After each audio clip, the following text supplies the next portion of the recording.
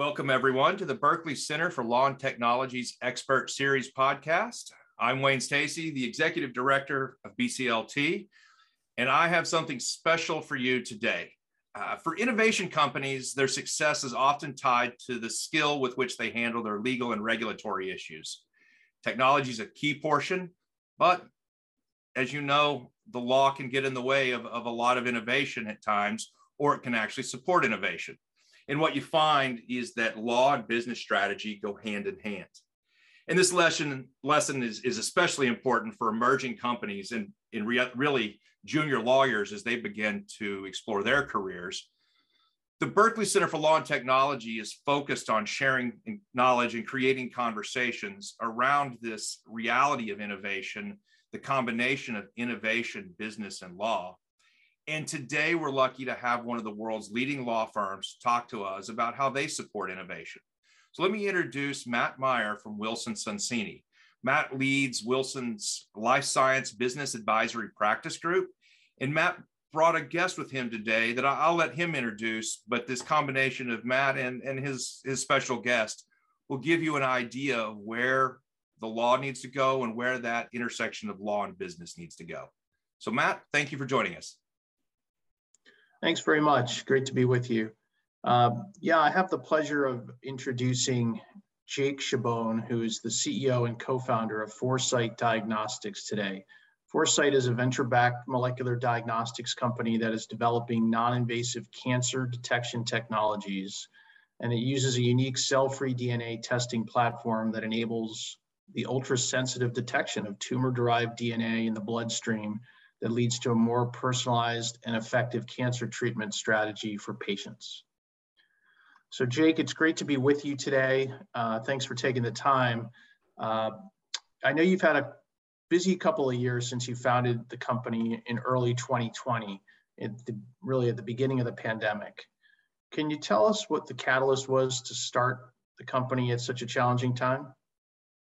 Yeah, absolutely. And I just want to thank you for having me, Matt and Wayne. It's a pleasure to be here today.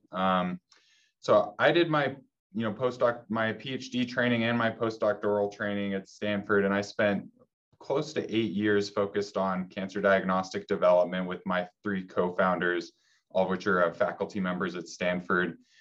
So we have been focused on developing more accurate non-invasive cancer detection platforms for many years. And we generated some really exciting data kind of mid to late in 2019 that really showed the potential for this technology that we're now commercializing at Foresight. And it's a technology that enables about 100-fold improvement in analytical sensitivity from the blood for cancer detection compared to existing methods. And, the timing of that just happened to coincide with the beginning of the pandemic, but we didn't really let that stop us. It was such a powerful technology that had so much potential to improve, how we're going to treat cancer patients that we needed to launch the company. So that it's really kind of the development of the technology is what catalyzed the formation of the company. And it just happened to coincide with the pandemic. Jake, starting a business in any environment is challenging. You mentioned you started this company because it was the time was right. How did it play out for you? And what were some of the learnings along the way in starting a company in the midst of the pandemic? Sure. Yeah, it's a great question. We were uncertain, at the beginning as to how this was going to affect our efforts. Within a couple of months, though, it became pretty clear that business was going to be able to continue with, technologies that enable remote work. The pandemic did pose challenges, but in some ways, I think it also enabled my team and myself to focus on this venture more than we would have been able to otherwise, actually, because, ironically, there was nothing else to do, right, during the times of lockdown other than really focus on the task at hand. So I think I actually put in a lot more hours than I might have been able to otherwise. And that allowed us to pretty quickly obtain a license to the key IP from Stanford, which was a critical step. Wilson and you in particular, Matt, were very helpful in that process. Also during this period, the broader investment climate, I think actually improved, again, somewhat ironically, for companies like ours in the diagnostics sector, because there was a lot more focus on, the importance of molecular diagnostics for identifying diseases.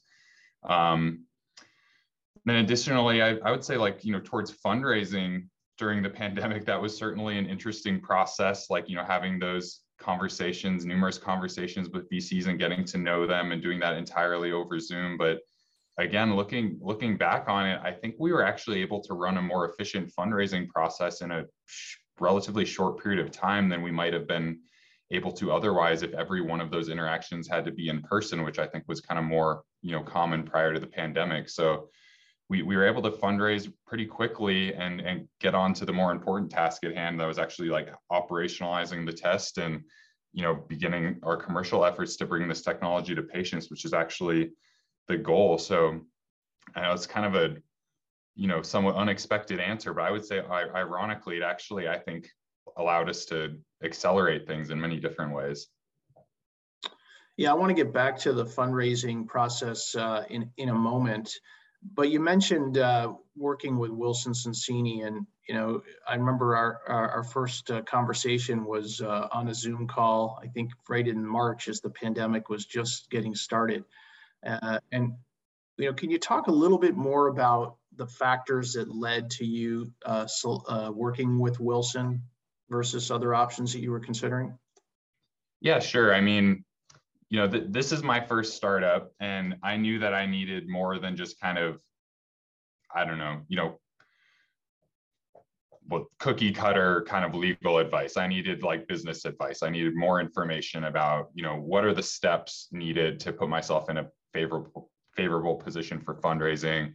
And, just generally advisors who could help me across a wide variety of domains, like incorporation, securing our IP from Stanford, bolstering our IP portfolio, securing financing for the company, engaging with investors, putting a business plan together. And, when I learned that Wilson Sonsini also had a business advisory practice, I was like particularly interested in taking advantage of that. And I think that was one of the key factors that led us to work with you, because it really was, a one-stop shop for pretty much all of our legal needs. And then the icing on top was the business advisory needs and helping with like literally putting pitch decks together, putting a business plan together. So I think it just felt a lot more efficient and made a lot of sense to me to work with one firm that could provide all of those services for Foresight. Yeah, I would say that's pretty much kind of how the decision process went. And I will say we did talk with a number of different firms, and it was we took, and you'll remember, right? I ran a bit of a process, kind of like talking with different groups, and I'm very happy with the decision we ultimately made. Let's get back to fundraising. You talked about that process, and you mentioned, Jake, this is your first startup, and obviously you've been successful so far in attracting capital and building the company. But it would be helpful if you could talk a little more about the fundraising process, please. Sure. We felt that to successfully raise our first round of financing, we were really going to need a team to support us that understood our business, but also understood the process of discovering, developing, and ultimately commercializing diagnostic products. We also needed a team that could help, connect us with institutional investors that are, active in this area and the right fit for us. And Wilson's business advisory practice helped us develop, a lot of pieces that were very critical for that, like our strong business plan. And you guys really did support us through the process of engaging with VCs, honing our pitch over time, going through the technical due diligence process. And at the same time, during this time, we were actively building out our teams and my advisory network. And, it was also useful for, the introductions you were able to make for us for, advisors that I still work with, to this day that have, relevant domain expertise that have been very helpful. In terms of the fundraising process itself, again, everything being done over Zoom was interesting. you have to be almost more on your game as a founder kind of pitching, because we found that the investors can actively fact check you while you're pitching on the side, right? Because they have screens up and they can kind of be Googling and looking up questions and interacting with one another. So it was an interesting dynamic to have everything be done over Zoom. But yeah, I mean, ultimately, I think, it went well. I worked with your group, the corporate group and the IP group, to successfully run the Series A financing process, and successfully closing our $12 million Series A financing towards the end of 2020. So you raised your first round, and you had the capital to start to really lean into the development effort. And as you mentioned, Jake, ultimately that's what you wanted to do quickly, to start to move these tests through the clinic and start to help patients and their clinicians. So can you talk more about your product line, please? Yeah, so we're a blood-based cancer diagnostics company. We were initially focusing on disease surveillance, and then kind of furthermore, we're focusing more on looking for relapse following curative intent treatment strategies, trying to understand which patients are cured and which patients are not, to kind of more efficiently move patients that were not cured by that upfront therapy onto additional lines of treatment while the disease is still localized and potentially curable. There's more than 1.2 million new cancer cases diagnosed every year in the U.S. that are amenable to our approach. It corresponds to a very large market opportunity, about a $25 billion market opportunity for Foresight. And we're prioritizing cancers where detection by our assay, could lead to curative intent treatments, as I mentioned. And initially, we're focusing on lung, breast, colon, and others. And then in particular, we're also very focused on lymphoma right now, on B-cell lymphomas, where we have the most data currently on our assay in terms of the clinical utility of the assay. And DLBCL is the most common blood cancer, and is the one indication that we are primarily focusing on right now. So we offer a variety of products, but broadly, I would kind of categorize the lymphoma assay, and then our custom workflow, which is amenable to solid tumors and other heme malignancies. But both assays achieve about 100-fold improved sensitivity for detection of tumor-derived cell-free DNA from the bloodstream compared to existing approaches. So at the end of 2020, not only did you stand up a new company and raise a impressive Series A, then you decided to pull the company out of the Bay Area and into Colorado. Why make that move? That's a good question, and we didn't completely vacate the Bay Area. We do have a presence in the Bay Area, executives there and bioinformatics staff, and my founding team is in the Bay, and I travel there regularly. So we do still have a presence there, but we did move the laboratory operations to Colorado. There was a number of things that led to this decision. One was that we identified an existing CLIA lab that we were able to operationalize in. That let us operationalize the test and the laboratory operations much faster. It probably saved us easily 6 months, more like 12 months to get a CLIA lab up and running. So the speed was a major factor. And then, long term, we were very conscious about the fact that we wanted to base the company in a locale that had a more affordable cost of living than we were seeing in the Bay Area, but that also offered access to world-class talent. And I grew up in this area, and I'm kind of familiar with the talent pool. And there's a number of universities and really strong life science R&D talent in this area. And we found that we thought that this market in particular, kind of the Front Range, Denver, Boulder kind of locale, really offered a rich mix of what we were looking for in terms of R&D talent, people in the life science industry with the type of industry experience that we're looking for. And then, a very important consideration was just it's much more cost effective here to run a lab.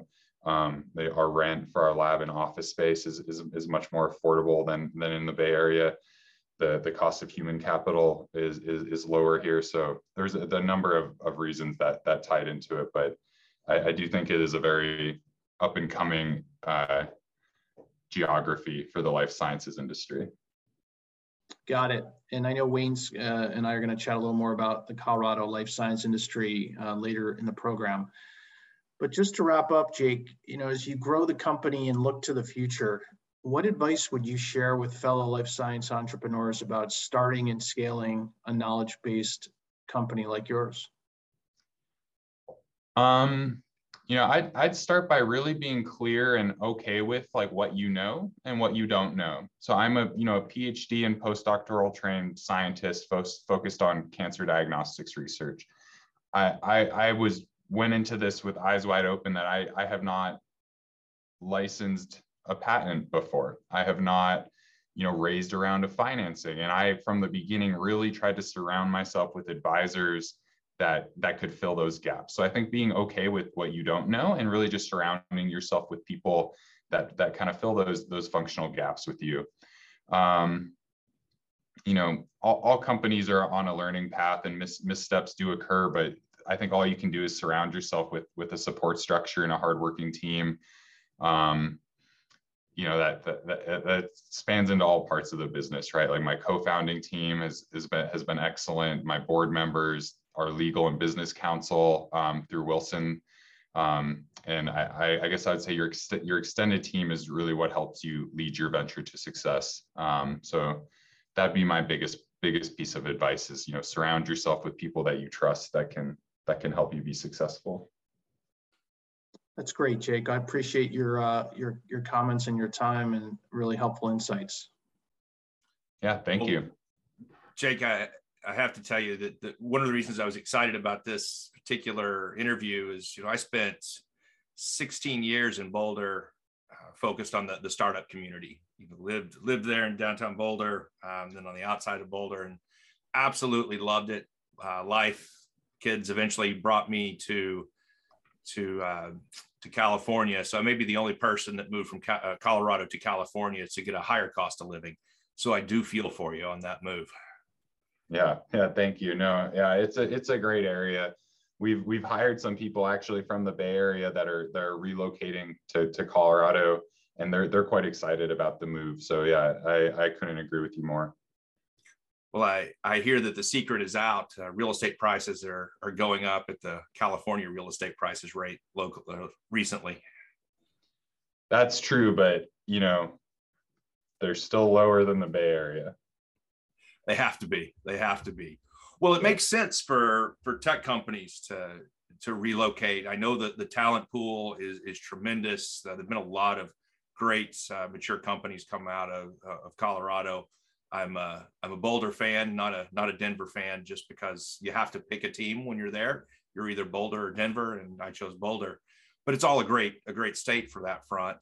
One of the questions, though, is what's the legal market and how does the legal market help? And it seems that a lot of times people have, in Colorado, come to California or go to New York for top-end legal help and don't stay local. Then Wilson shows up. What's the long-term plan, Matthew?